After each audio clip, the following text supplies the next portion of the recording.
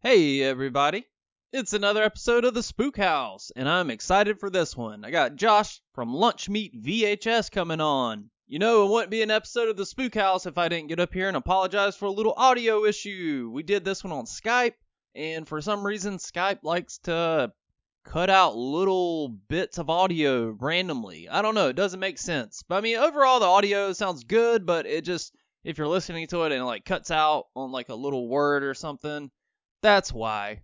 Shit happens. But don't let that get you down. This is a great episode. And before we get into it, just want to say thank you for listening. You are awesome. Hope you're having a wonderful day. If you got a minute, maybe leave a 5-star review on iTunes. It's always appreciated. If not, that's cool too. I know you're busy. But thanks for listening to the episode. Let's get it going. Josh from Lunchmeat VHS. Here we go.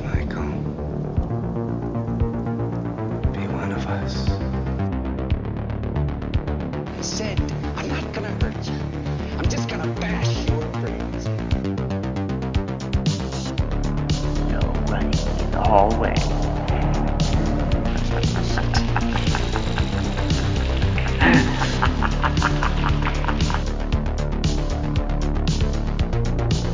Everybody's a suspect! I met this 6-year-old child with this blank, pale, emotionless face. The blackest eyes. The devil's eyes.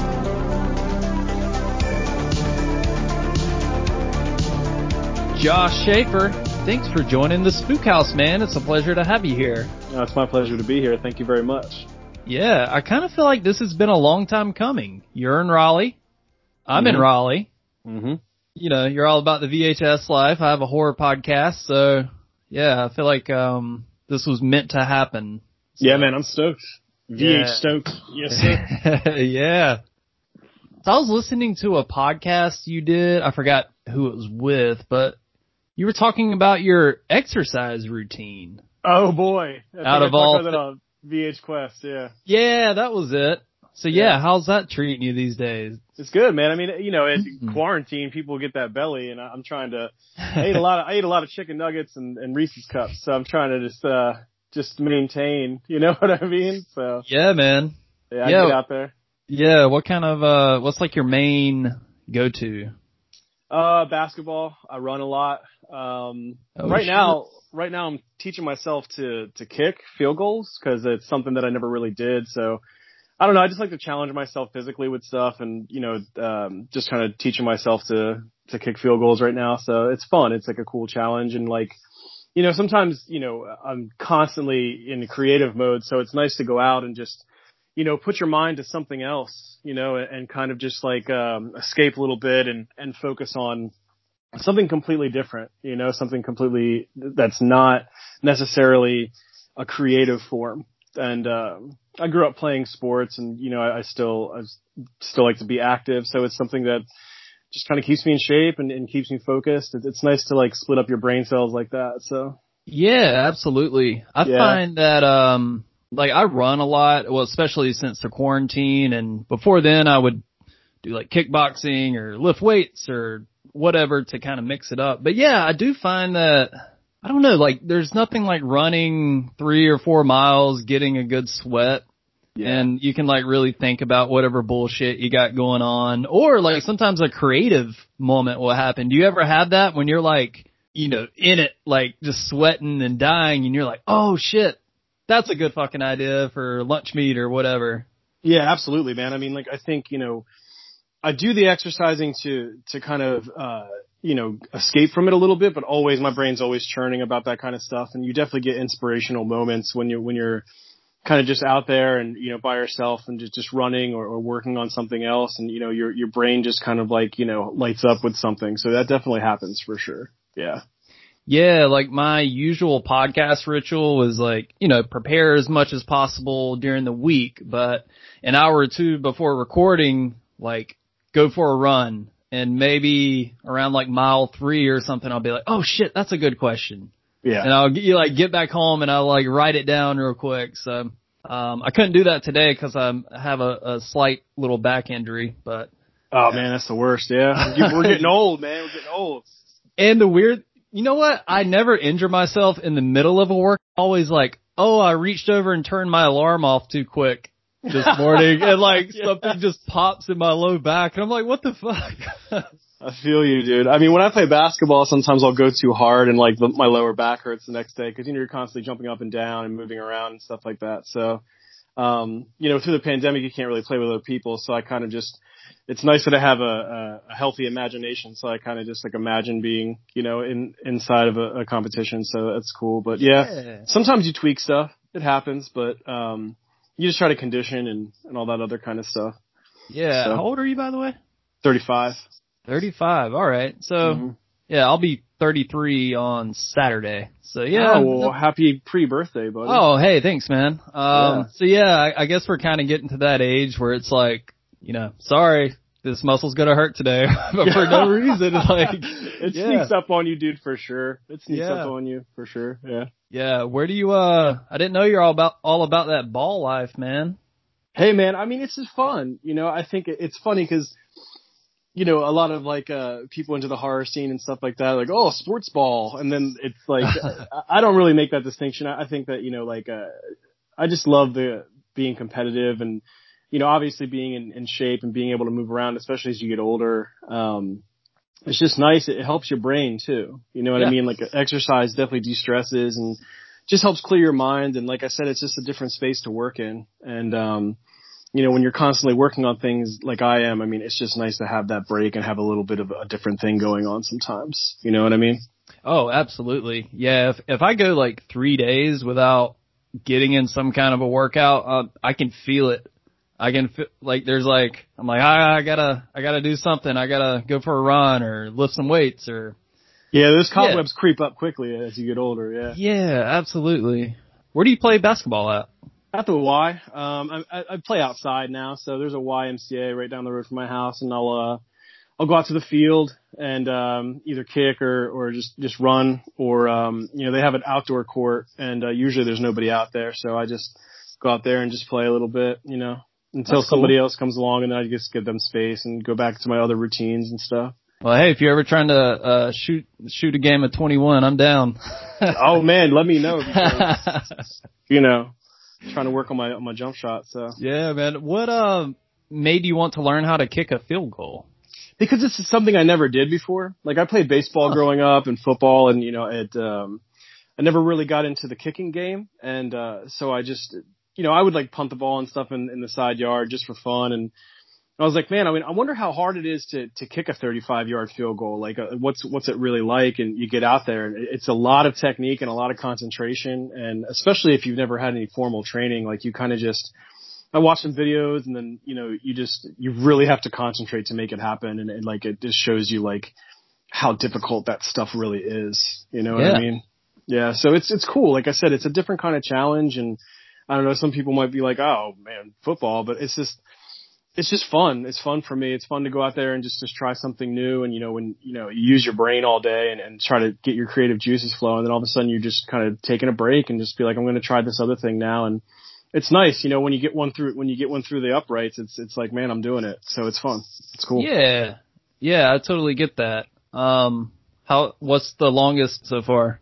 I hit a 38-yarder maybe 2 weeks ago. Yeah, so nice. Yeah, the consistency is not there. I mean, like sometimes I'll kick it and it'll go wide left, or it won't get the lift that it needs. But like when you hit one, it feels good. It's like, wow, I just kicked a 38-yard field goal. It's pretty awesome. So yeah. Well, that's cool that you still have that curiosity where it's like, I don't know how to do this, but let me teach myself. And yeah. I feel like more people should do that. Yeah. Well, I mean, it's cool. I mean, like, it's just something that it's just different, and I think like, I talk to a lot of creatives all the time and collaborate with a lot of creatives, and, when it's just, it becomes part of your personality. And then like, when you go out into the basketball court or you go out into the field, I mean, like that doesn't matter. None of that even relates to it. So you're kind of in a different world, and I really enjoy that aspect of it. So. Yeah, I would encourage anybody to like pick something that you have no clue how to do. Like, I don't know how to shoot a bow and arrow, but that would be cool to learn. For sure. I'm gonna suck at it for a long time. Too. Yeah, there you go. Too. Yeah. Yeah. Well, we've been talking about working out for like 10 minutes. People are like, what the fuck, man? I thought this was a horror podcast. Oh man. Well, the horrors of getting injured being active, you know. Oh my God. Yeah. Too, yeah. Somebody should make a movie about that, like hitting middle age and like throwing your back out because you sneezed. That's what scares me these days. Yeah, man, for sure. Well, hey man, like Lunchmeat Spook House should make a collaborative video. We call it like VHSpread or something. Yeah. No, man. Yeah, so tell everybody about this Lunchmeat thing that you've been doing for a while. For those that don't know. So I've been doing Lunchmeat since 2007 or so, and started the zine years ago with my buddy Ted Gilbert. We were working at Relapse Records, and we would hang out and just watch VHS tapes and eat snacks and drink beers, and we were kind of like, there wasn't many people talking about VHS, movies at the time. There was CritCon Online, Bleeding Skull, a few other people, and we were like, we really want to talk about these movies that were only on tape, because there was a lot of films at that time that just weren't making it to DVD, and Blu-ray wasn't necessarily a thing then, and we just wanted to create a zine. We were both writing for Relapse at the time, doing interviews with bands, writing reviews for horror movies inside the mail order and things like that. So we kind of just transferred that to doing our own thing. I had my own record label at the time as well, and I was just just looking to create more stuff, and we were like, let's do this zine, let's do it. And so we did, and then it just kind of grew from there, man. And it's just all about keeping VHS culture alive, and it's just changed so much, especially in the past 5 years. It's been really incredible to watch and see, and have all come up, and see how many different pieces of art have come out, and reissues and shows and all this other kind of stuff. And I've been heavily involved, but there's also a lot of other people that are doing great work. So yeah. Yeah, cool. What record label did you have? It was called Aesthetic Records. Okay. We did a few records, in the late 2000s. We did Zombie Cosmos. We did an Ulver record. We did Necronology, which was Herman Kopp's performances collected onto one from all the Necromantic films and the Death King collected onto one LP. And I had another little side label, that I put out a record from a band called Fight Amputation, also known as Fight Amp. So. Okay. I've never heard of any of those bands, but I'm very familiar with like Relapse Records. I mean, grew up listening to metal, still do. So like, I'm very familiar with Relapse. That's awesome. I had no idea that you used to work there. Yeah, I was there for like 7 years, man. It was a really cool experience. So. Wow. Yeah, I started there when I was 19. So it was kind of like a kind of surreal and a dream job, coming in there at 19 and just being able to learn so much. And working at Relapse really taught me how to take something from just an idea and turn it into a real thing. Seeing the process of taking a record and making it real, and taking an idea and turning it into a product. So I learned a lot there. Yeah, I think I was wrangling shopping carts at Sam's Club when I was 19, so your job was cooler than mine. Yeah, I mean, I was really, really fortunate, man. I mean, I worked really hard, but like, I definitely never take it for granted that I had a really great opportunity there. So. And where were you living when you were working there? In Upper Darby, Pennsylvania, where Relapse is located. Okay. But then I lived in Upper Darby for a while, and then I lived in Philly back and forth, for many years. So I was located in Philly for a very long time. Okay, cool. And you moved down to Raleigh when? 2018. Okay. Had you ever been to a Bojangles until you moved here? No. Never went to the Jangles. Never had a bow time. Yeah. What was like some unexpected country shit? Like when you moved down here, was there anything where you were like, whoa, I've never seen that?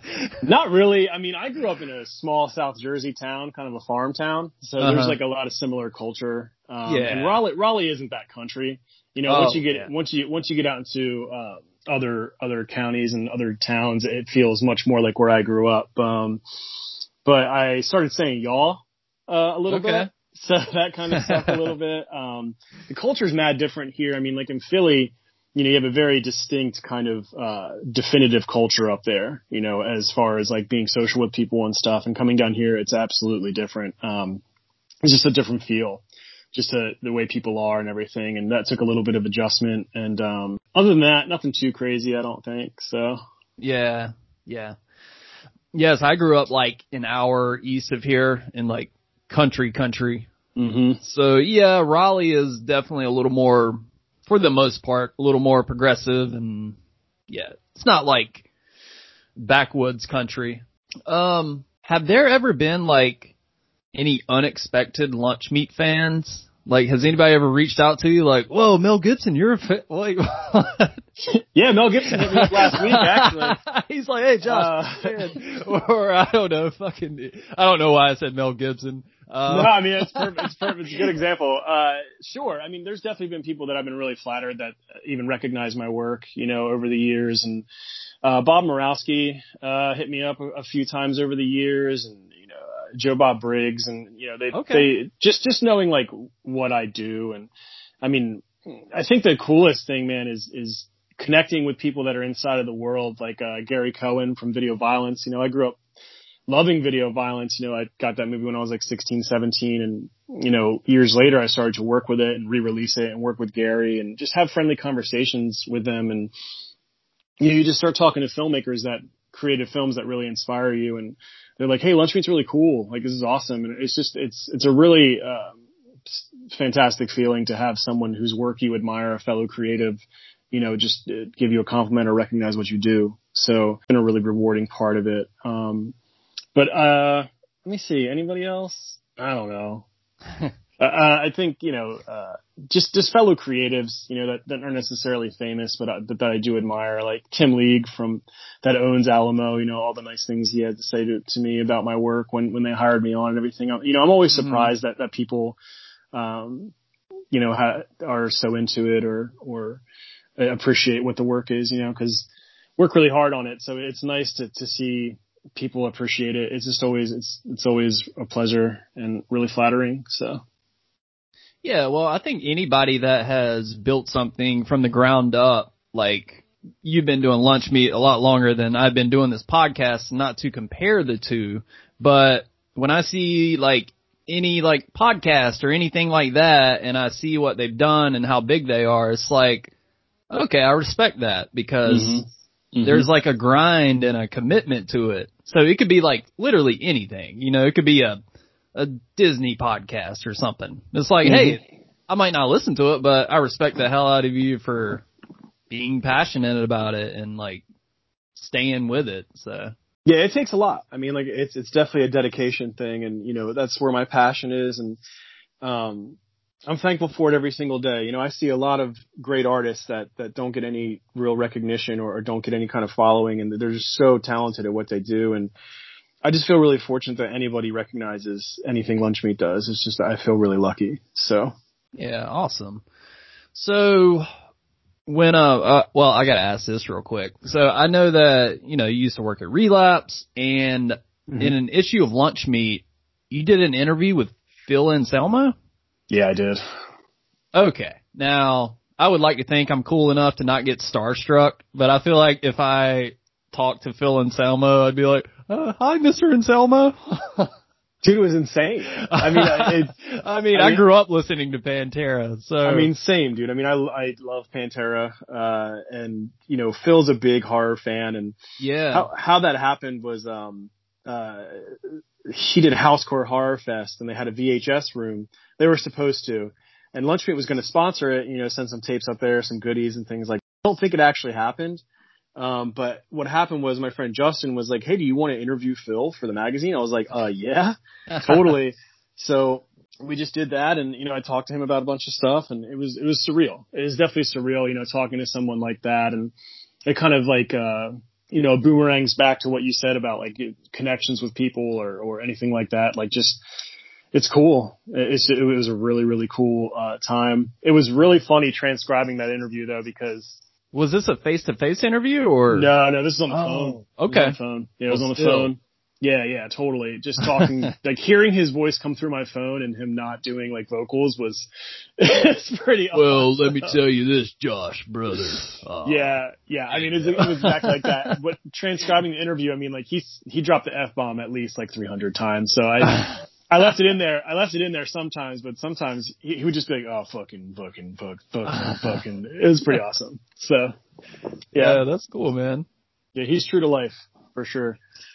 Yeah, I should just like throw a Hail Mary and send Phil an email and be like, hey man, you want to talk horror movies on the podcast? He might do it, dude. I mean, like he's a total super fan and he's super appreciative of all the support and everything. And, he was nothing but nice to me, you know, and it was a really great interview. So I'm happy that I was able to do it. Cool. Yeah, I might look into that.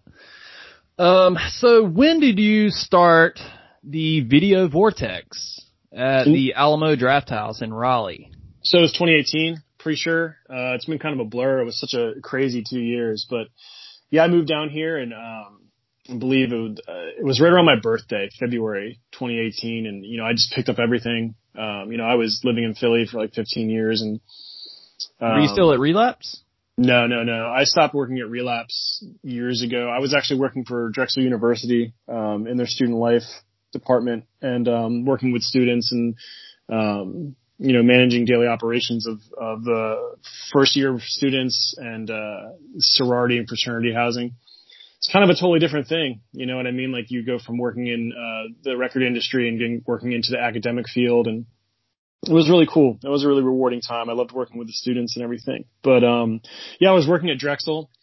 And my buddy Zach Carlson gave me a call, and he gave me a text. And he's like, hey, can I call you for a little bit? And I was like, sure. And I thought he was just going to ask me about a tape or something, because that's what we always talk about, you know, It just seemed like a casual thing. And then he was, like, hey, do you want to run a video store for Alamo Draft House? And I was like, what? Yeah. And this was like a Tuesday or something, like a totally random day.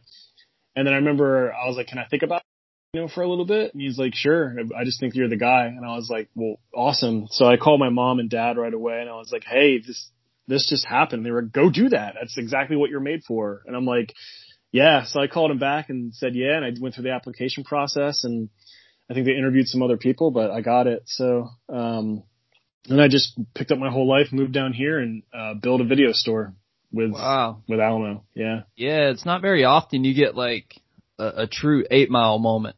You know? Yeah, it really was. It was truly incredible, you know, and, yeah, that's cool, man. Crazy experience for sure.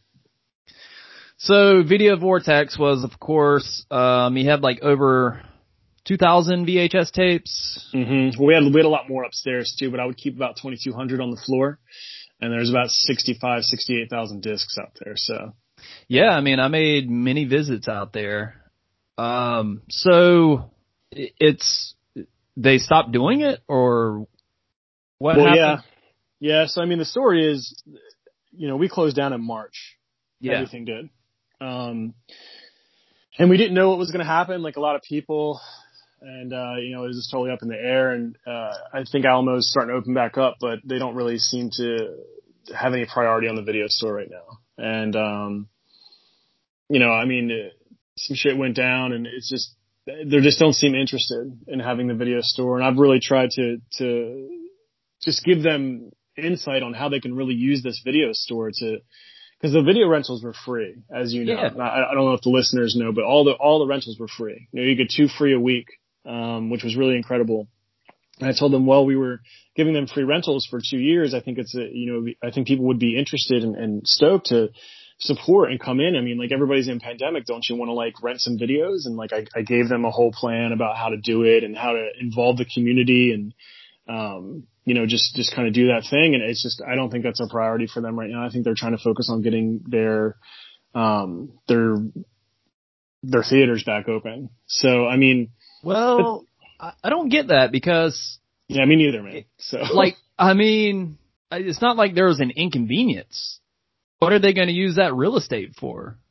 To put more dining tables in there? I mean, you can't serve food right now, so like, why not just let you have it? No idea. Couldn't tell you. Well, that fucking sucks. And yeah, I think it's more like logistics. Like they feel like they can't run it. They don't have the resources is what I was told. And I was like, I'm right here. Like I'm 5 minutes away. What resources? The people to like hand you the DVD that they selected? Like, I don't know, man.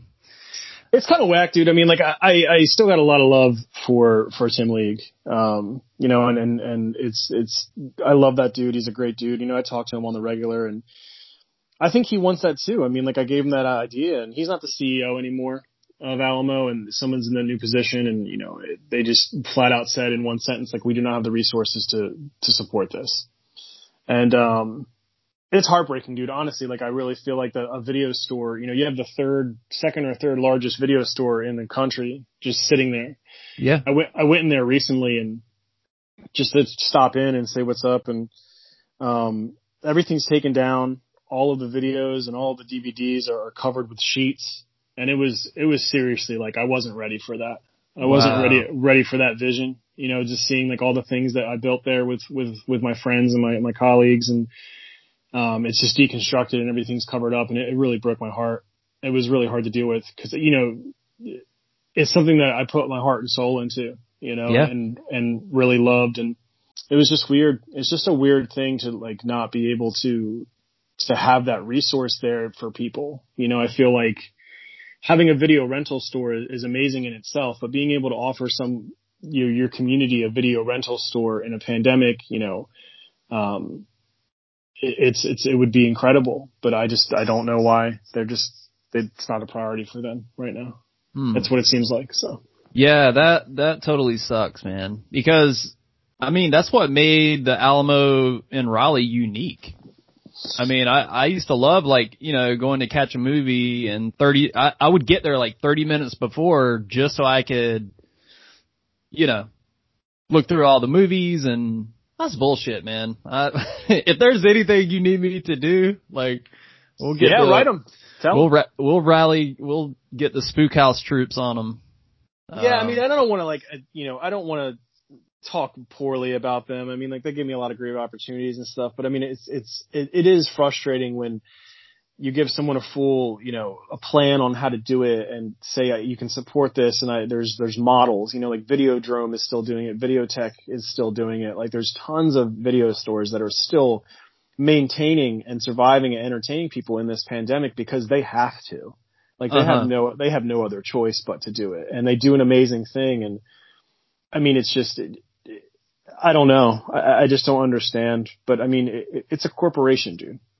I mean, as a business owner myself, I'm making a hard business decision, especially if it makes financial sense. But I just don't see the logic here. I mean, it seemed like there wasn't really much of a financial burden. So, I mean, I could understand like, well, we're going to bring in this thing, so we need the real estate on the floor. We need this to do that. But it's like, it's already there. Yeah. So it's like, why the fuck would you just cover everything up with a sheet? And I just don't get it. I could respect it if it was for a reason that made sense. Like, oh, that sucks, but I get it. But it's just like, well, that sucks, but why? You know? I think it's because they run a lot of operations from that concierge desk. You know, they do tickets and they do merchandise and they do rentals, you know, and all the rentals, you know, you have to pool the rentals and, you know, have to put them away and you have to keep track of it and all that kind of stuff. And I think that was something that we were constantly figuring out and constantly adjusting and constantly like, you know, trying to make it better. And, you know, everybody was super pleased with the rental, operation, you know, on the outside. And I think that internally, because what I really think it is that those rentals were free. So there was no money coming in from that rental. You know what I mean? But it added, like you said, a cultural aspect that was just incomparable to anything else. And I think that was the value. And, you know, I think they still balk at it because they think that it's going to take a lot of people power to run that. And I don't necessarily agree. I think it could be pretty streamlined, but I mean, again, it's a whole process that you have to figure out. It's a logistical process. So yeah, did you come with them like with an idea of like, well, fuck it, just charge $2 a rental? Absolutely. Yeah. So what my idea was, we gave the community free rentals for a long time, but, everybody's struggling and, our theaters aren't open. So now we're charging, $2 a rental, and you coming in and renting, you're supporting this building, this entity, this whole culture. And you get to watch movies. And then I gave them ideas to like do 2 rentals and a pizza for X amount of dollars. You know what I mean? And then that's a really cool thing, and, they just didn't bite. So. Yeah, that's lame. I mean, I remember when I would rent stuff from there, honestly, it kind of felt weird to rent it for free. I'd be like, so I just take these? They're like, yeah. Yep. You don't want money for, okay. I mean, I can give you money. I don't care. But. Yeah, I think the idea was like if you got free rentals, maybe you stick around and drink a beer while you were looking through them or something like that. And it did work. Obviously, the bar did really well and it worked. It's just, I think, the more business minded people were like, you're giving this away for free. But like, that's part of the charm is that we're offering a service, because it's all about movies. I mean, it's a perfect storm. I mean, you're going into a place to watch movies and then you can come out and then you can browse 70,000 titles with a person, aka me and a bunch of other staff that really care about film and want to connect you with these films. And, it's free, it's an amazing thing. But yeah, that was the plan is just, have people like say, hey, we're in a place now and we'd really appreciate your support. Come get some rentals. They're $2, and it just didn't happen, man. So I don't know. I don't make those decisions. I'm only the person. I'm the cheerleader and I'm trying to give them ideas. So. Yeah. Is there a possibility that they could, like, where are all those tapes and movies at? They're still on the floor, just covered in sheets. All you gotta do is remove that sheet. There you go. Dumbasses. No, Yeah, I know somebody from Alamo's going to hear this and they're going to be like, Josh. No. But dude, I mean, I got to be honest. I mean, this is my passion. This is my life.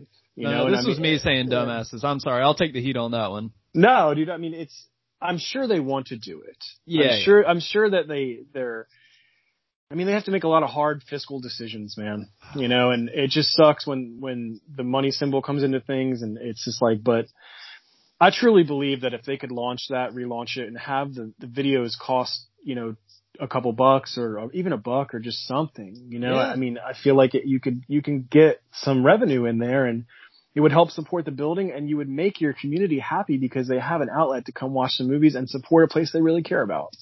So I thought it was a great idea, but they didn't even let me on the doorstep with it. So. Wow. Yeah. Well, that's a bummer, man. Well, hey, who knows? Hopefully it'll come back. Yeah, we'll see. Well, not to get too down on ourselves. Let's talk about some horror movies. Hell yeah, let's do it. So, it's almost Halloween coming up. Mm-hmm. So whenever you feel like getting in the spirit, what are some go-to movies for you? Like, yeah, it's October. Let me throw this on. Yo, I love Idle Hands. I always watch Idle Hands. That's a good one. Yeah, I love Idle Hands. I watch a lot of Halloween stuff like Halloween Trick or Treat, the Jeremiah Films, Christian Scare. I always watch that. Halloween, The Happy Haunting of America, hosted by Dr. Schafer, which is an incredible documentary about Halloween and just horror in general. That's really cool. Spooky World Tape. Spooky World is this incredible, haunted, attraction. It had Kane Hodder narrating the video and there was so many cool, Tom Savini was involved and there was just so many cool, personalities and talents involved with it. Never heard of that one. Yeah. So those are all like pretty much special interests besides Idle Hands, but I don't know, man. I mean, like I'm always into horror movies, but I mean, what have I been watching? Night of the Demons. That's a good one. That's a good one. Yeah. What else? I'm trying to think. I don't know. I watched The Gate recently. I always watch The Gate though. Yeah. That's a good one. Yeah, dude. I mean, Halloween. Yeah. Hey, Halloween. Can't go wrong with Halloween. I watched House recently. It's just, I don't know, man. I mean, I feel like the stuff that gets me in the mood for Halloween is kind of just going through my tape room and just watching stuff that strikes me. I mean, like I don't I don't know. Idle Hands was the one where like it's just like that was probably the first one this year where I was like, man, I really feel like to just get in a Halloween spirit, and it was perfect. Yeah. And it's such a cool movie. Watch that tonight. It doesn't get enough love, man. That's like one of the best horror comedies ever, and it's a stoner comedy, and it's just so good, and it's so funny. So yeah, and coincidentally, it was filmed in the same neighborhood as Halloween in Pasadena. That's awesome. Yeah.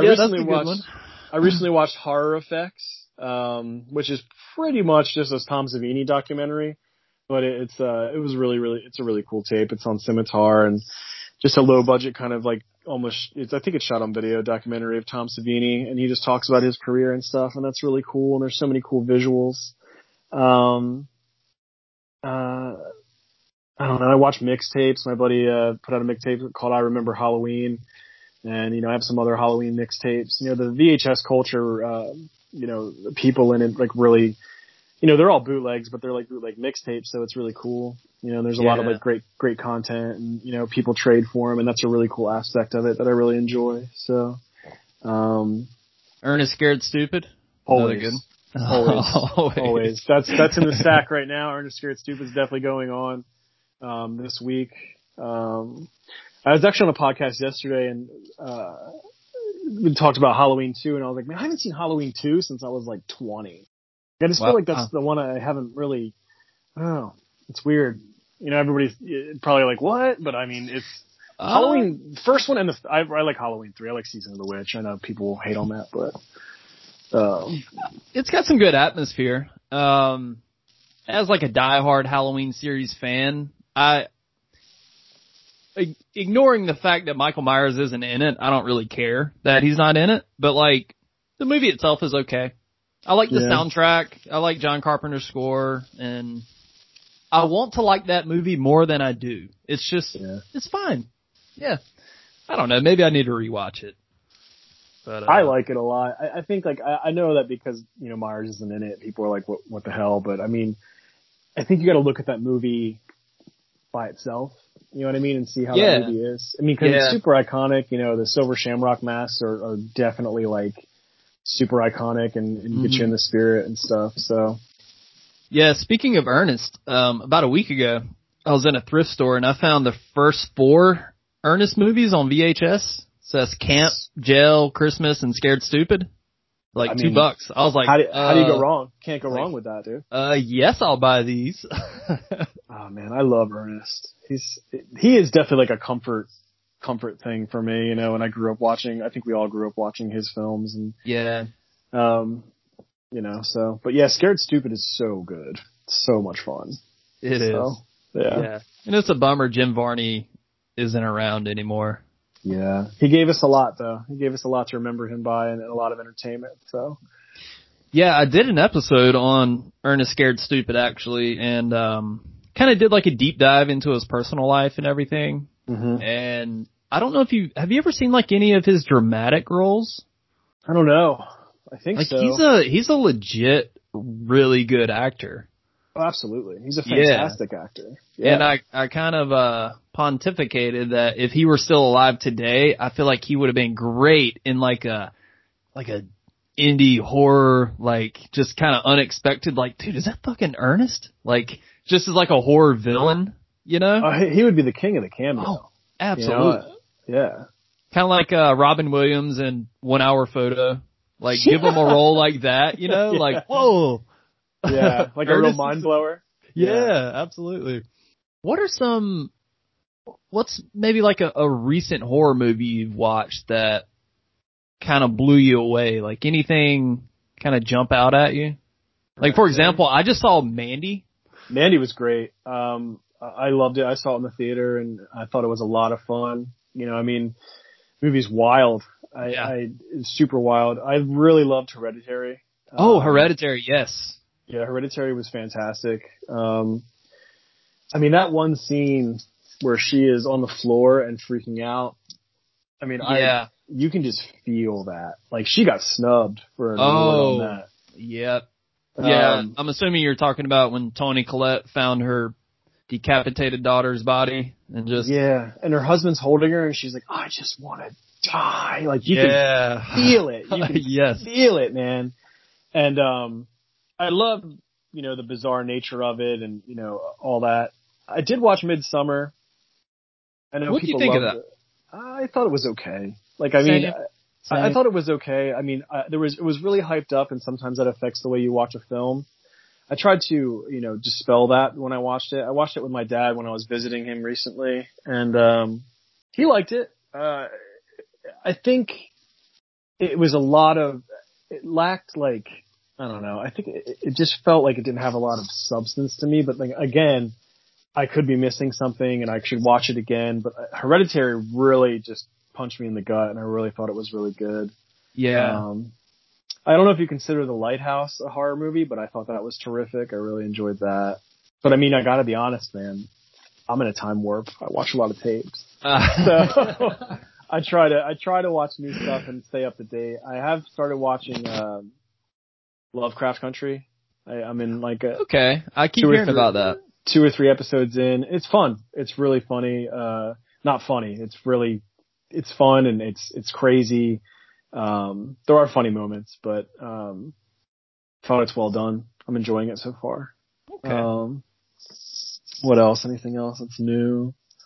I feel like I saw some recently that I was like, oh man, I got to make a note of that, and I'm totally blanking on them, but that's all good.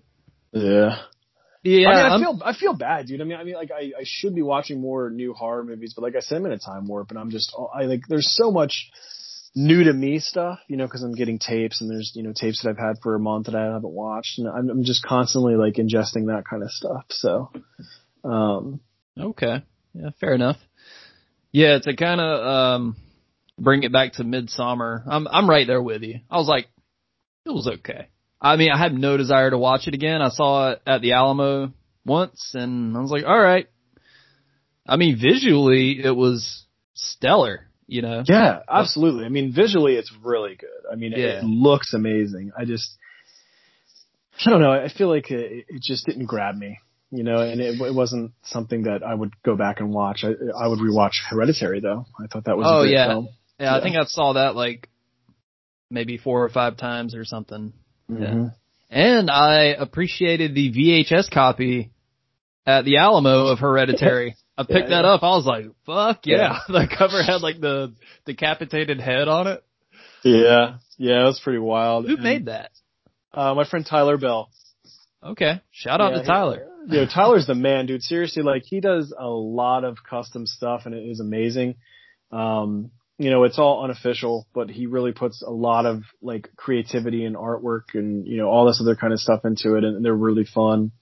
He does a lot of great, it's called out of print video is what he does. And I'm actually going to be working with him, on an official release coming up, hopefully at the end of this year, for Heavy Metal Parking Lot. So yes.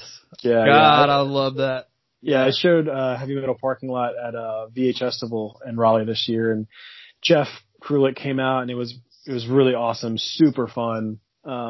And we decided that we should put Heavy Metal Parking Lot with a bunch of other really cool extras on VHS. So that official release should be forthcoming from Lunchmeat really soon. Nice. Yeah. Now I kind of wanted to start quoting Heavy Metal Parking Lot, but I'm not going to. Hell Madonna, yeah, party. She's dick. Hell yeah, party. What would you do if you saw Rob Halford right now? I'd jump his bones. I love the accents, man, because like I don't know if people can hear it in my voice, but I mean I can hear it when I hear my voice that I sound like I'm from New Jersey. Well, that was in Jersey. That's right. Was it Maryland, right? I want to say it was in Jersey at a Judas Priest show in Jersey. I feel like it was Maryland. I don't know, but now I'm second guessing myself. But because I think it is Jersey because I remember at one point they were like, "Where are you from?" And the girl's like, "Glen Burnie." And I think I looked up Glen Burnie and it was in New Jersey or something. Oh man, and that's such a great time capsule and such a great just viewpoint of how things were then, and because we're gonna have some stuff like catching up with the people that were in Heavy Metal Parking Lot. You know what I mean? And nice. The guy in the zebra pants, he's like totally not into it. It's so funny. I saw, didn't somebody already kind of do that? Like somebody caught up with that guy Yeah, they were produced a lot of content afterward, and just kind of reflecting on it and everything. So we'll have a bunch of that stuff on there too. Yeah, so. I think he's like a lawyer now or something. Yeah, or he was all he listens to country music now or something. I don't know. This is something weird. What do you think about punk rock music? It belongs on fucking Mars, man. And Madonna, she's a dick. She's a dick. I mean, beers, man. Graham, like Graham of Coke. Yeah, dude, it's fantastic. Fantastic stuff. Yeah, everybody listening, if you've never seen Heavy Metal Parking Lot, just watch it on YouTube real quick. It's only like, 10 minutes or it's a 15, short. 15 minutes, Yeah. So in your mini travels of VHS hunting, have you ever bought a tape thinking it was one thing, but it was like somebody recorded over like, I don't know, maybe you thought it was going to be like some funny church thing, but it's like a snuff film or something? I don't know. Sometimes there's definitely stuff that got overdubbed. One of the funniest things, I got a copy of Mama Dracula at a local thrift store here in Raleigh actually recently, maybe like a year ago. And it says Mama Dracula. It's a trans world. It didn't have a case, but I got it anyway because it's semi-rare film. And I've seen it before. It's not that great, but I popped it in just to revisit it. And then I noticed on the label it said Mama Dracula, and it had it scratched out, and it said terrible on it. And then I put it on, and it was some TV movie. I forget what it is now, but like they taped over Mama Dracula with some TV movie, so it was pretty funny. I keep it because it's such a cool thing. Oh wow! Early on, I think when I found like you could find boxes and tubs of VHS tapes, and you don't. At first, I wasn't really checking the tapes. You would just see the cover and you'd be like, "Oh, house, sick! I'm gonna grab this." Then you go home and you open it up and it's like got Beauty and the Beast in it or something, and like right, yeah, that's happened before for sure. But I mean, no, I mean like never a snuff film or anything. Thank goodness, because that would be horrendous. Yeah, sorry I took that dark, by the way. No, you're fine, man. I mean, that's the world of VHS. There is everything on tape, So yeah. Yeah, I always get kind of curious when I see like those blank VHS tapes at the thrift store. I'm like, I kind of want to see what's on those. Well, those are the best, man. I mean, because the thing is like, yeah, I mean, everybody collects pre-records. A lot of people like are going after, the hot horror tapes or pre-records or all that kind of stuff, and the commercially manufactured tapes is what I mean by pre-records, and like. But when I go to thrift stores, I used to go to the bins all the time when I lived in Philly. There was in Belmar, New Jersey, right over the bridge. There's a wonderful Goodwill with in the bins. I don't know if many people know what the bins are, but it's like unsorted, and you would have to go in with the gloves and like dig through all this trash. But you would find, people's home videos. And some of my favorite finds in the wild are definitely like people's home videos. And I think I've wrote about this in Lunchmeat before, but there is this like voyeuristic aspect to it because you're watching a home video that wasn't made for public consumption. Yeah. But I think it's super fascinating, because it's a real timepiece. Like I found tapes. I remember this one instance where I bought Blood Diner at a local flea market in Jersey, maybe in my early 20s. And I was just hanging out with my buddy downstairs, in my basement, at my parents' house. And I was like, let's watch Blood Diner. He was like, cool. And I was like, it doesn't have a label. And I just stuck it in, and all of a sudden it's just like two dudes in like cut off jean shorts, just like talking to a camera and drinking Coors Light and talking about the barbecue they're going to have later. That's awesome. It is awesome. I thought it was awesome. I was like, dude, this is so fascinating. And my buddy's like, after like 3 or 4 minutes of watching it, he's like, dude, I was like, what? He's like, turn this off. This is weird. And I was like, what? Why is it weird? He's like, because this is weird. This is like somebody else's home video. And I'm like, okay. And then I think at that moment I realized how weird I really was and like how much I'm into that. But I mean, I love that stuff, and especially stuff taped from TV because it has all the commercials, right? And I think a lot of people are starting to realize that ephemeral material is so hard to find and almost impossible to find. And VHS saves a lot of that. You know what I mean? Yeah, absolutely. I totally get what you mean. It's kind of like, it's just a little moment in time, like, I'll go down rabbit holes sometimes. I'll go on YouTube and watch like, footage taken from inside a gas station in 1986, and they're just like walking around talking to their friends, and Yeah. it's weirdly fascinating.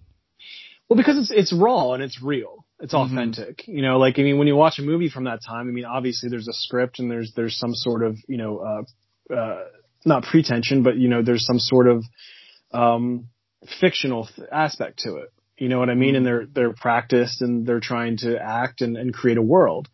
And I think when you watch people's home videos, it's just people. It's like cultural artifact. It's just how, this is how people were in 1987. And you look at the clothes they're wearing, the way they speak, what they're talking about, the way the Sprite bottle looked, you know, the kind of decor on the wall. Yep. And it's a really fascinating, like I said, authentic look at life at that time. So it is fascinating to me. Like I got a tape one time. It was just people playing pool, and it was the worst pool game I've ever seen in my entire life. Like, seriously, it was 45 minutes, and like, it took a while for them to get down to the last ball. And I swear to you, it took 20 minutes for them to sink the last ball. I was fast forwarding through it, but it was incredible, dude. Like, they didn't give up, which I thought was really awesome. Yeah. And they were having a great time. It was just cool stuff. Yeah. Cool material. Yeah, man. Do you do much VHS hunting these days? Are you hitting up the thrift stores and? Yeah. I mean, I still go once in a while. I mean, the pandemic's made it a little weird. You know what I mean? But, I think, I mean, that's where my love started for VHS tapes, is finding them in the wild. I mean, going out and finding rad tapes, you know, at thrift stores and flea markets and dirt malls and stuff. I mean, that was really the thrill of the hunt, is something that made me fall in love with this hobby and, you know, really just steep myself in the culture. You know, you go out and you get this rush. There's like this incomparable rush of you feel like you're finding treasure. You feel like you're finding gold. Absolutely. And, you know, and I think, you know, with VHS coming up in the past 5 years and all the prices shooting up and stuff, people know what they have now. And it's hard to find that kind of stuff in the wild. You know, it's getting way harder. So. Yeah, I've noticed that as well. Man, I hit like a dry spell. Well, up until my Ernest score. Yeah, that was sweet, dude. Yeah, like, because all it takes is one dude like me or you to just wipe out that place. You get one guy in there that like knows what to look for. It's like, I'll take that. And, you know, after one person hits it, like, unless there's some new stuff they put out and you get lucky and you catch it on the right day, then yeah, it's definitely a little harder to find the good stuff. Yeah, and I think that's why, I mean, I do go after those home dub tapes, and you go after special interest tapes and stuff, because I don't think those have really, the collector market has kind of gravitated towards horror, sci-fi, cult films, you know, and those get harder to find, but there's still tons of gold material out there, you know, like, you know, UFO tapes, you know, Lose Weight Now Through Hypnosis. I mean, the fart video, like Cops tapes, Garbage Day, like, karate lessons, you know. Yes. Like Speaking of all those kind of tapes, everybody listening, check out Lunchmeat's YouTube channel. So I guess you just like upload like your favorite stuff like that, right? Like, yeah, I try to. I mean, the YouTube was something that I never really like employed very much, and I'm trying to do it more. But dude, honestly, like, I'm trying to upload obscure stuff, right? But I just got hit with a copyright notice on it for about what? Lose Weight Now Through Hypnosis. Oh, they gave me a strike, and the person that reported it was the doctor who created it. So I'm like, geez, man, like, people are all over this stuff, and wow. So, I mean, I think, you know, I try to upload the more obscure stuff, and, you know, I'm building it right now, but I mean, there's some stuff up there for sure that you can enjoy. So I appreciate that shout out, and I'm going to keep building it. And I don't know, man, I'm just not really good at technology, you know, and, you know, I started doing the magazine and, you know, doing public events and, you know, things like that. And that was where the focus is. And, you know, doing apparel and cool, like, you know, just lifestyle gear and all that kind of stuff, and just doing everything I can. So, I mean, the YouTube was something that, like, I never really thought about, and I was like, I guess I'm going to start adding some stuff. So I've been doing that. Yeah, I need to do that myself. I need to get the Spook House YouTube channel going. But yeah, man, all that stuff like stickers, merch, blah, blah, blah. It's like, it takes, like, you got to teach yourself that shit, you know? Yeah. So, yeah, I feel you, man. Yeah, you don't want like that Blink 182 kid copyright striking you, you know? Dude, I would see, that's the thing. I would love for that kid to reach out to me and be like, hey man, can you please take this down? This is really embarrassing. And I'm like, can I please interview the site and please, can we just talk about what this is? And all right, guys, everybody listening right now, you have to watch this video. Well, you describe it, Josh. So people might remember going to like Great Adventure or some sort of theme park or something, and they had this little hut where you would go in and do lip syncing to a song, and it was like TLC Waterfalls or something like that. But this kid did a Blink-182 song. It's All the Small Things, right? Yeah. Yeah. And this kid is killing it. I mean, he's got like a sideways visor. He's wearing turned upside down. Turned upside down. I mean, it's lit, and it's just amazing, and it's just such a cool snapshot. But I think a lot of us did those karaoke or those lip sync karaoke videos. I did one when I was like 11 or 10 with two of my buddies, my friend Jody and my friend Zach, and I think there was another person, but I just had it. What was it? Offspring. We did an Offspring song. Oh, nice. Yeah, so I would kill for that tape. I don't know where that is now, man. But yeah. So yeah, the whole video is just this kid miming guitar to all the small things. And dude, when I saw that the other night, I almost woke up my girlfriend. I was fucking howling. I was like, holy shit. That's amazing. Man. It's truly amazing. And that's the kind of stuff that I love finding. It's called, Superstar something. I think that's what it was called, but it's like a little hut. And, people would go in there and just do that. I think some people would remember it, but it's so fun, you know, and if I ever do find that kid that's doing that Blink-182 song, like, please hit me up. Like, please. I would love to talk to you. On a similar note, I uploaded something called, the Over the Hill workout. I was about to bring that up. Yeah, I watched that one too. Did you see that somebody commented on it and was like, yo, that's my dad? No. Yeah, holy shit. So the address that they had on the screen, like after the tape is over, it was like Akron, Ohio, blah, blah, blah, and with a phone number. I Googled that and I was like, I'm gonna like find some info on this. I didn't find much. Yeah. But whatever business it was, it said it had closed. Wow. So yeah. So that dude he's like, funny story. This is my dad in this video. And I was like, please hit me up. I would love to talk to you and your dad about making this video. Oh, man. So yeah, guys, this video it's 10 minutes long and it's called the Over the Hill Workout. And it's a guy in a wife beater with a giant belly. He goes to sit on a recliner and he watches a workout tape while eating pretzels and drinking beer. And it's 10 minutes of that. Just like, okay, now rest the beer can on your belly for a couple minutes. Yo, and it's incredible. It is truly like, what is this? Like, it's totally like a gag gift, but I mean, like, they did produce this and like, they probably made a bunch of money off of it, or at least some money. I mean, like, people would buy a video of anything in the 90s. And I think like, the other thing that really fascinated me is someone else commented on it and they were like, dude, are you kidding me? Like, this is Aqua Teen Hunger Force right now. Like, if you think about it, he's that character. Like, he looks like him. He's Carl. Yeah. And, and so it's really, if you look at the comments, you'll see like what he's saying. And I'm like, man, I didn't think about this, but that's kind of on the nose and it's really funny. Yeah. He's like, I'm waiting for Meatwad to walk in here. What's going on here? So, cause it kind of like looks like Carl, and Carl's last name is some really long name, but the actual name of the person that's playing the character is eerily similar to Carl's name. Mm-hmm. So it's pretty interesting stuff. Yeah. Yeah. Also Pagan Invasion. That was a fun watch about the dangers of Halloween. Oh, man. That's one of the ones that I mentioned that gets me in the spirit. So. Okay. Yeah. Yeah. Nothing like a little Pagan Invasion to set the mood. That's really cool because in the beginning, it really shows a lot of cool because you're at a home video convention, you know, like when they're showing, like when they're trying to sell all the tapes and, you know, all that kind of stuff. Yeah. Yeah, and you see like a 20-foot Blood Salvage and a 20-foot Frankenhooker talking box, and it's really cool.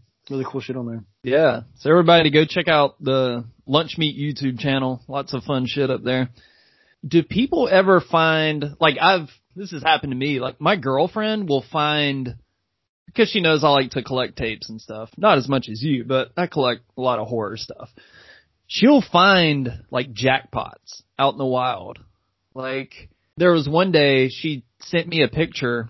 She had 3 tapes in her hand. It was like an original Friday the 13th release, a Texas Chainsaw Video Treasures release, and a Halloween media release. She was like, "Are these good?" And I'm like, yeah, fucking buy those now. Run out of the store. Go. Yeah, but like, I hunt all the time for tapes, and I never find anything at that level of like, holy shit. But she seems to find better stuff than me. So have you, like, you know, like maybe like your mom or somebody that was like, "Hey Josh, have you heard of this tape?" Oh, hell yeah, man. I mean, my mom and dad are super supportive, and they're super awesome people. I'm very fortunate, and they definitely look out for me all the time, and not so much anymore because, you know, my parents are getting older and because of the pandemic and they don't go out. But I mean, one time this girl I was dating at the time was in Texas for something, and I was back at the house, and she texted me and she was like, she took a picture of a table with a bunch of tapes on it. She's like, "Let me know if you see anything." And there was a copy of this movie called Slaughterville. And I like zoomed in on it, recapped it. I was like, "What the hell is this? I don't know what this is." And she's like, "Do you want me to get it? It's a quarter." And I was like, "Yes, please." And it turns out that Slaughterville is like one of the more rare tapes that I own. I think there was only like 30 or 40 copies made. Wow. But yeah, so she found that for me. Shout out to Carolyn for doing that. You know, we're not dating anymore. We're still friends, but, yeah, that's totally one of those things. And, you know, I have friends hit me up all the time. They're like, "Hey man, I have these tapes. Do you want them?" And usually it's nothing like too crazy, but I mean, yeah, I mean, people are always looking out. It's great. Yeah, cool. All right, Josh. So maybe you can settle this question for me. Sure. You know, all the, like the old Disney VHS tapes, like the Black Diamond edition. Oh my God. That's total bullshit, right? Complete bullshit. Yeah. But the thing is, if you go on eBay, some of them have sold. Like a copy of The Lion King I have a theory. I think it's like one dude and his buddy, just like, did you ever see that Beavis and Butthead episode where they buy the same candy bar? They keep swapping the same dollar back and forth.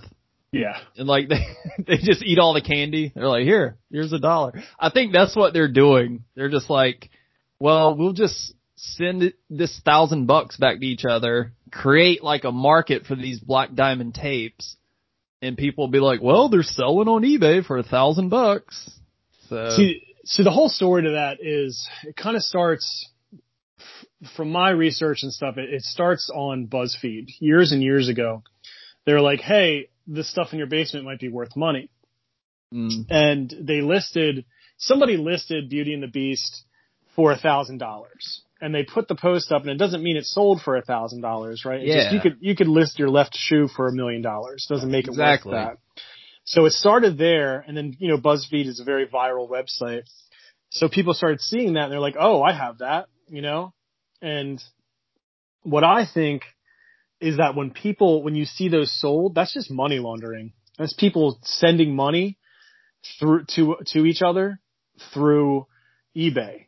So it's like, you want to send somebody $2,000, right? Or you want to push $2,000 through a transaction. You sell something on eBay for $2,000, and then you give them that money, and then that's a way to funnel it through with a like quote unquote legit channel. So I think that when people do that, there might be people out there buying it for that much. I mean, it's crazy that they're doing that, because you can go to a thrift store right now and find Beauty and the Beast for $1. Yeah. But it's definitely not worth that much. It's definitely a fallacy. It's definitely just it's a bad piece of journalism that has turned into a phenomenon. It's like, let's stop perpetuating this, like, Black Diamond VHS nah, that's bullshit. Yeah, it's completely bogus, you know, and I think that people that are in the VHS world and know that for sure, and it's become like kind of a dead horse joke at this point, you know what I mean? Like, and people, like, you'll go to thrift stores and see Disney tapes for like $40-$50 because they think it's worth a lot of money, and I don't know, it's something that it's one of the biggest VHS like bogus phenomenons I've ever seen. You know, and I've written about it on the site and everything, and tried to assure people that this is not real. You know what I mean? But I mean, you know, those articles that do perpetuate it, you know, people want to believe that the things they have in their basement are worth thousands of dollars, and I think that's how it keeps going. You know? Yeah.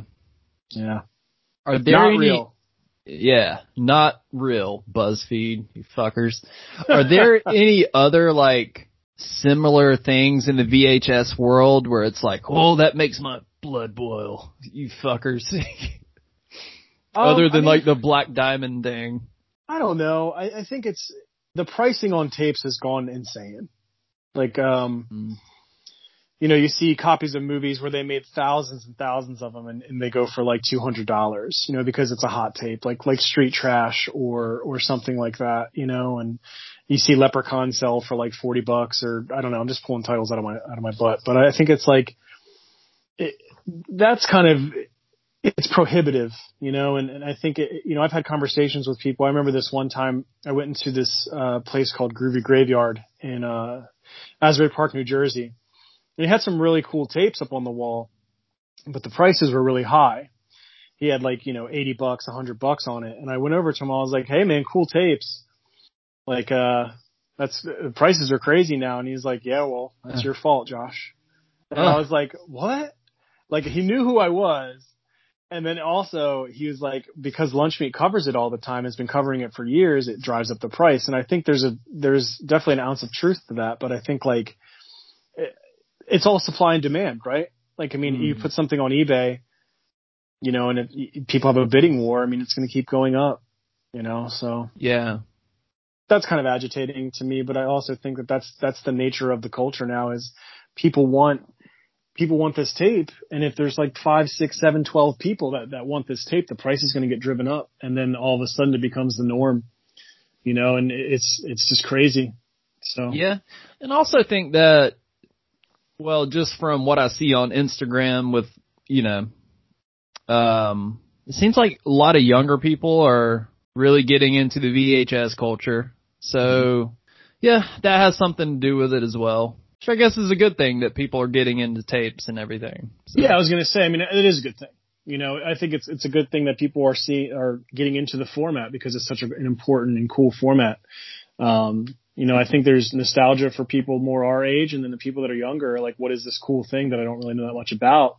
And then they see the Instagram VHS culture, and which has just exploded over the past few years. And it's cool to see people into it. Like, it makes me happy to see people like be excited by it or be enthusiastic or passionate about it, you know. But I mean, I think I don't even buy tapes online anymore. Like, I was lucky and I got a lot of really cool tapes when I was younger, but I mean, the prices, like I said, are really prohibitive now, and it's tough to like even get a copy of, you know, like Night of the Demons. It's like $50 or something, and it's like, God damn, like, I'm glad I have my 2 copies. You know what I mean? Like, it's just crazy, dude.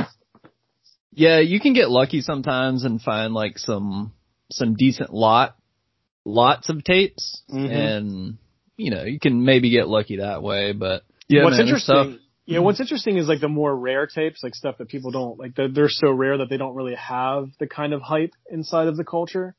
And then, you know, there's like dope rarities and stuff like that, you know, go for lesser, where I'm shocked, you know what I mean? That like, damn, I wish I had saw that. But I go on eBay to see what's selling for a lot, and usually it's the same things over and over, like, you know, Last House on Dead End Street and, you know, things like that. And I see bootlegs of rare movies going for hundreds of dollars, you know, like, and they're called convention copies, and so is the nomenclature that people are using now. But, it's crazy. It's just, it's a wild world, man. It's always really surprising to me how the culture has morphed into something else. You know what I mean? Yeah. So. Well, hey, if they want it bad enough, I mean, whatever. People can spend their money however they want. So. It's true. True Yeah. beans. Yeah. All right, man. So I want to do a little segment here on the Spook House. A little something I call VH Stumped. Yeah. So I'm gonna Cool. see if I can. I'm gonna see if I can stump the VHS god over here. Oh, I'm sure you can. No, I doubt it. Okay, so this is a pretty easy one. I don't have like a lot of questions, by the way, just a few. I was like, Okay. huh.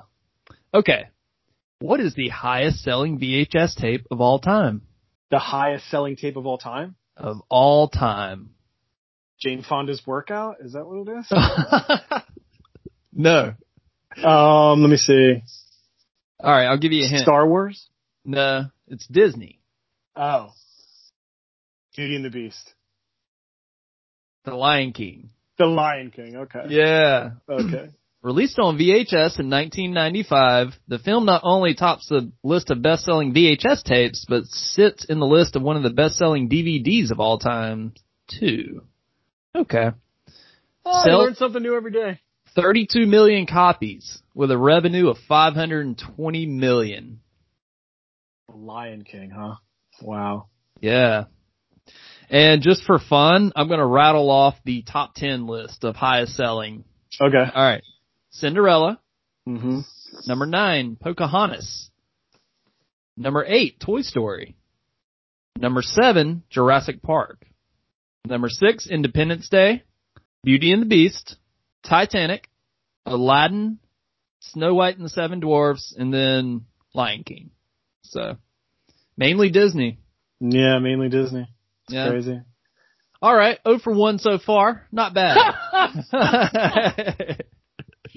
Oh my god, dude. Yeah. Actually, I think I only may have like one other question. Wait, no, I got 2 more. Okay.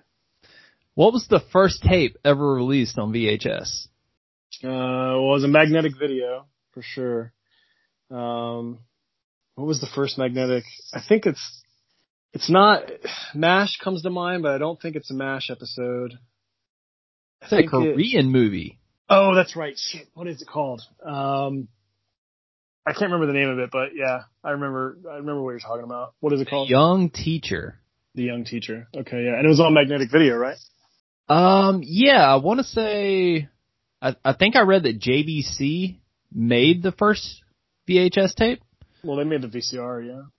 Yeah. Oh, okay. Mm-hmm. There you go. Yeah, they were like competing with Betamax. So, all right. I'll give you that one. You were. I mean, you don't have to. It's all right. Yeah. All right. Last question. What was the last tape ever made on VHS? Well, everybody says it's History of Violence, right? That is correct. Yeah. I think 2006. I think Cars came out on VHS after that, though. Oh, really? Yeah, some people talk about that too. I think, but the commercial one, everybody says it's History of Violence. So. Okay. And apparently that's a pretty sought after tape. Yeah, it is now because it has that notoriety. You know what I mean? Yeah. Okay. All right. That was VH Stumped. Yeah, VH Stumped me. I did 1 out of 3. No, I failed. But yeah, that's really interesting, man. I think, knowing The Lion King is the best-selling tape of all time. I mean, see, I was doing a lot of research on the best-selling tapes, and, Jane Fonda's Workout was super, super influential. Really? Yeah, absolutely. I mean, that was outselling stuff like Alien and Godfather and stuff like that. So damn. It's pretty interesting. If you look into it, it's pretty incredible how much that tape sold. When was the last VCR made? 4 years ago, I think. Funai Corporation, they sold, I think it was like 250,000 units, and it wasn't enough to keep it going. So they just decided to end it.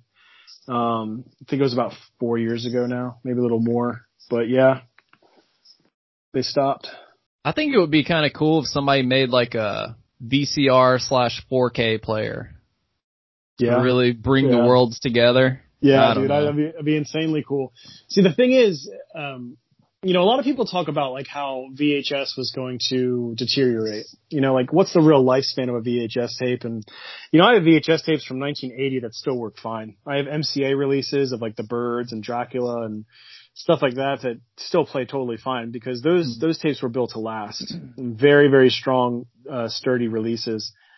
And I think what's happening now is that people are starting to learn that the tapes are fine, but VCRs are dying. And what else is dying is the culture to repair them. And I think there's a lot of tape heads out there that are learning how to repair VCRs and learning how to keep them going because you think about it now, finding a working VCR is getting tougher and tougher by the day. And I think, you upkeep them and all this other kind of stuff. But I mean, what's it going to look like in like 5 years? What's it going to look like in 10 years? People are collecting these tapes for high prices, but are they going to have a machine to play it on? So for the newest issue of Lunchmeat that's coming out soon, we're doing an article about the future of the VCR and giving a lot of information on how to repair and what kind of VCRs to look at.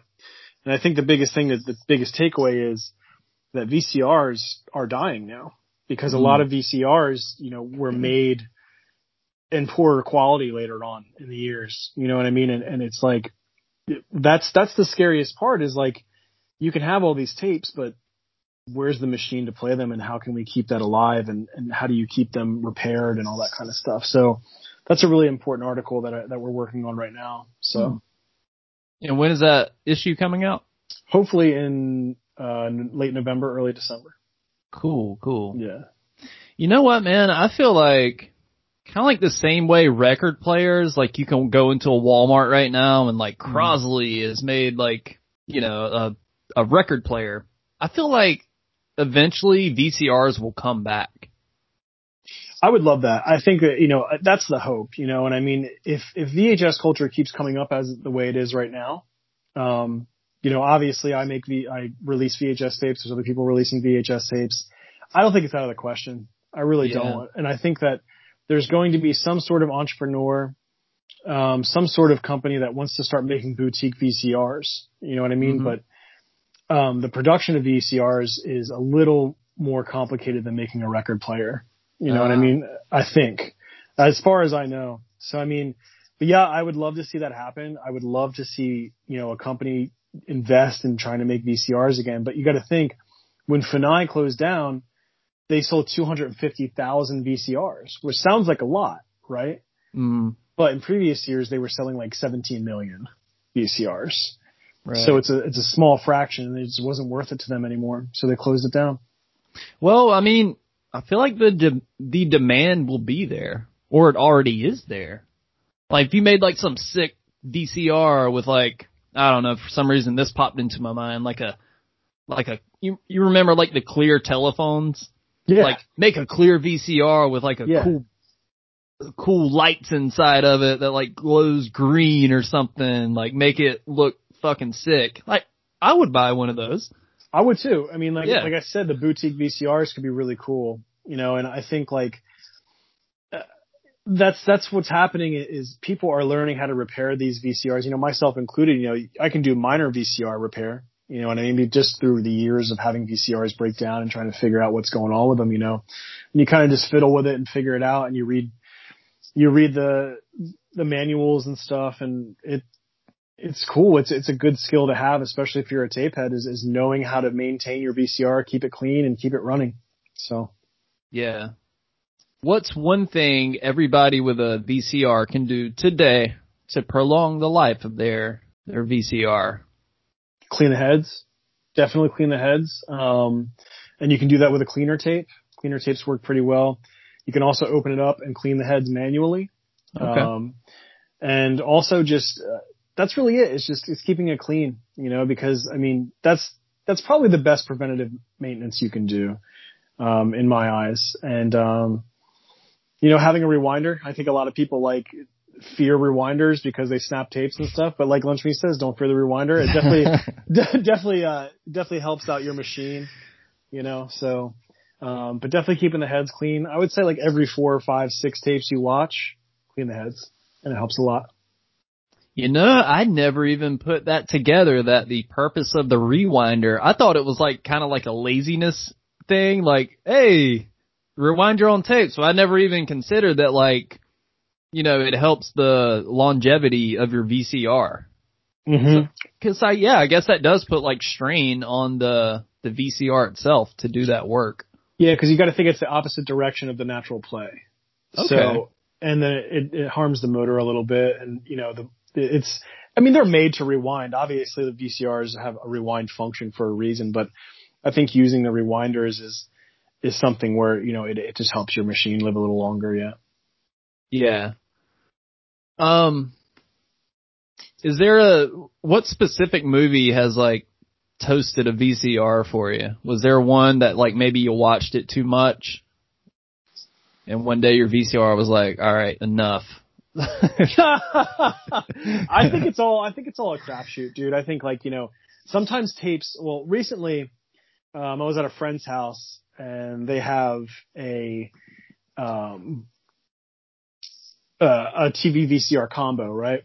So I got this copy of Addams Family for them, you know, and cause it's one of their favorite movies, and I put it in, and then you could hear it like chewing it up. Like, zzz, and like the TV VCR combos are like almost impossible to repair, like on my level, you know, and I was really worried. But what happened was, I guess that tape was just really dirty. You know what I mean? For something, or it was like, well, it was like bent up or something. And then it knocked the tracking off. So what I had to do is I had to put a beater tape in there, fast forward it a little bit and clean it out a little bit. And then I put a cleaner tape in it like 3 or 4 times, and then it was fine. So really kind of like, you worry that it misaligns the heads. But if you, like I said, cleaning your heads is the most important part, because that's where it reads the information. You know what I mean? Yeah. Yeah. Yeah. Clean your heads, people. Yes. Can playing a tape with mold on it fuck up your VCR? It's like dirt. Yeah. Absolutely. Yeah. I mean, that's what it is. And I know there's been a huge, you know, moldy tapes are really, you know, they're all over the place. And, you know, I've released a couple tutorials about how to clean mold and things like that. And I've never had a huge problem with mold, and I don't fear it as much as everybody else. But I mean, you definitely don't want to put a moldy tape in your VCR because it's dirt. It's essentially just dirt. You know what I mean? And the spores can get onto another tape and cause problems and things like that. But yeah, I wouldn't see. The thing is, and here's a little VH secret for you. When I was younger, like 15, 16, you know, before I really got into the culture and started learning a lot about it, I mean, I probably put a couple moldy tapes in my VCR and watched it. You know what I mean? And it was fine. I mean, essentially it was fine. I mean, you just have to clean your heads. And I mean, I would just don't put dirty tapes, you know, cause you got to think, like, especially with X rentals, think about how many VCRs that tape potentially went through. That's and true. how dirty were those VCRs, and how unkempt the other VCRs were and things like that. So it's like, that's why I really, like, you asked that question. I really stress just keeping your VCR heads clean is a big preventative maintenance thing. Is there any way to salvage a moldy tape? You can clean it. It depends how bad Really? it is. Yeah, you can clean it. Damn, I passed up a MCA side loader release of Karate Kid last week. I saw it at a thrift store. I opened it up and I was like, shit, it's got mold on it. I mean, you can clean them. I've seen plenty of people clean moldy tapes. I mean, the thing is, it really depends. I mean, it depends how bad the mold is. It depends, you know, because it'll start to eat away at the tape and things like that. It's really case to case. And I mean, I think, like, if you see a little speck of mold or something like that, you can totally clean that. But if something's like caked, it might be too far gone. I've seen some people do some incredible rescues, but, you know, there's ways to do it for sure. Okay. Yeah. Cool. Yeah. Thanks for the VH secrets, man. For sure. Yeah. The one tape that ruined my VCR, like, for some reason, everybody hates this fucking movie, but when I was a kid, there was a year period there where I would literally wake up every day and watch Nothing But Trouble on VHS. Dude, why do people hate this movie? I fucking love this movie. Really? Yes. Okay. All right. Okay. Thank you, by the way. Like, everybody shits on that movie. It's like a infamous movie at this point. I love it. That's crazy. That's crazy. I mean, I see people hate on it too, and it's funny because, like, I have friends who are like, who could hate this movie? And then some, like you said, some people are like, this movie is garbage. Like, I hate this movie. And I love how polarizing it is and like how like divisive it is. I mean, that movie is insane. Yeah. But, yeah. Yeah, it's almost like a family friendly version of Texas Chainsaw Massacre. Yeah, a little bit. In a way. I mean, yeah, a little bit. I mean, like minus the cannibalism, I think it's just a weird ass family that lives in some podunk town that has their own culture that they do, Hey, so. New Jersey. Vulcanvania, New Jersey. Is it New Jersey? I thought it was PA. No, it's Jersey. My geography's so bad, bro. Nah, man, that movie takes place in Jersey. Yeah, I love that movie. So much so that I played it until it just broke apart in my VCR and just ruined it. Such a good one. That's a comfort movie for me too. Yeah. Absolutely. I think the original title of that movie was Vulcanvania. I think you're right. Yeah. And it also lost like millions and millions of dollars. Because it was too weird. It was just too weird. I feel like that movie would make for a good documentary. I mean, it has so much star power, and Dan Aykroyd's a genius, and John Candy, and Chevy Chase, and Demi Moore. Like you think you have these names in it, and you're just like, well, yeah. And I think people went to the theater and they were just too weirded out by it. Like that movie is really strange. You know what I mean? Yeah, especially for 91 when it came out. Like shit like that wasn't really. If it had come out like mid-80s, it would have been right at home, I think. But 91 was just a little too weird. I don't know. It's just too far out, and I think that's why I love it. It's because it is so far out and weird, and it has really cool makeup and really cool like effects and Mr. Bone Stripper and like Mr. Bone Stripper. Yeah, man, I love that movie. I'm really glad you brought it up because I always want to champion that movie, especially because people hate it. So, fuck yeah, man, it's so good, dude. That's awesome. All right, Josh. Well, I won't take up too much more of your time, but hey, thanks for coming on the podcast, man. This was a lot of fun. Absolutely my pleasure. I really love doing this, so thank you so much, man. I really appreciate it. Yeah, absolutely. And you said the new issue of Lunchmeat will be out in November? Yeah, November, December. I mean, somewhere around there. I mean, it's just me and my friend Ted working on it, and I'm working on some other things. So it's always a work in progress. We will have a new calendar coming out. Home Video Horrors calendar's coming out this year, or next year rather, for 2021. So we're really excited about that too. They're really cool. Okay. Cool, yeah, I got a bunch of new apparel going on and new VHS releases for Halloween. All kinds of really groovy stuff coming up. So yeah, and where can everybody find that? Lunchmeatvhs.com. That's where you're going to find everything. And I'm Lunchmeat VHS on all the social media. So just give me a VH shout. I'm here to talk about tapes anytime you want. Hell yeah. All right, Josh. Well, have a good one, man. Thank you so much for doing the podcast. Dude, thank you for having me. It's my pleasure. There you have it, Josh from Lunchmeat VHS. Go check out all his stuff, follow him on Instagram, hit up Lunchmeat VHS, pick up some tapes, some kick-ass shirts. He designs all that stuff himself. I have the I Believe in VHS tie-dye shirt. Check it out. It's awesome. Hey, leave a 5-star review on iTunes if you got time. Always appreciated. And to play us out, I'm going to play the scene in Nothing But Trouble when Digital Underground and Tupac show up halfway through to play a song for the judge to prove that they're musicians so he doesn't kill them. It's a bizarre movie, and I love it. And this song's pretty jamming too, so here you go. All right, see you next week, everybody. Been all around the world.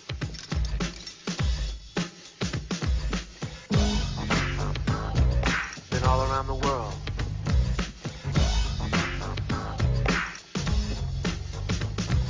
Been all around the world. Been all around the world.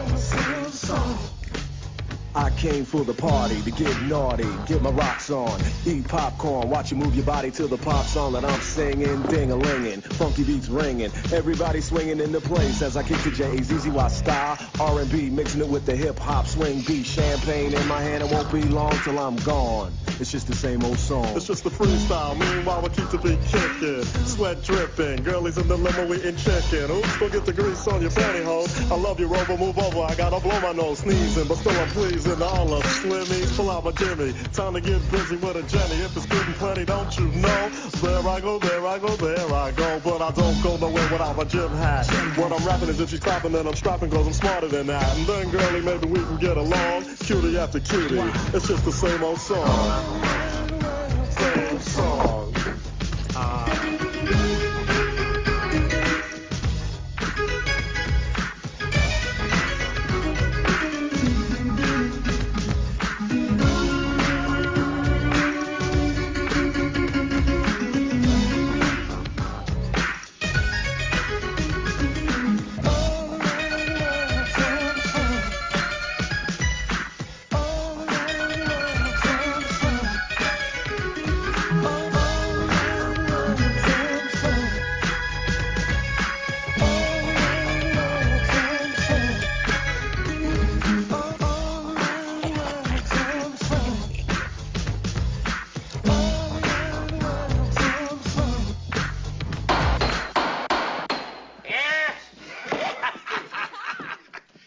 Yep.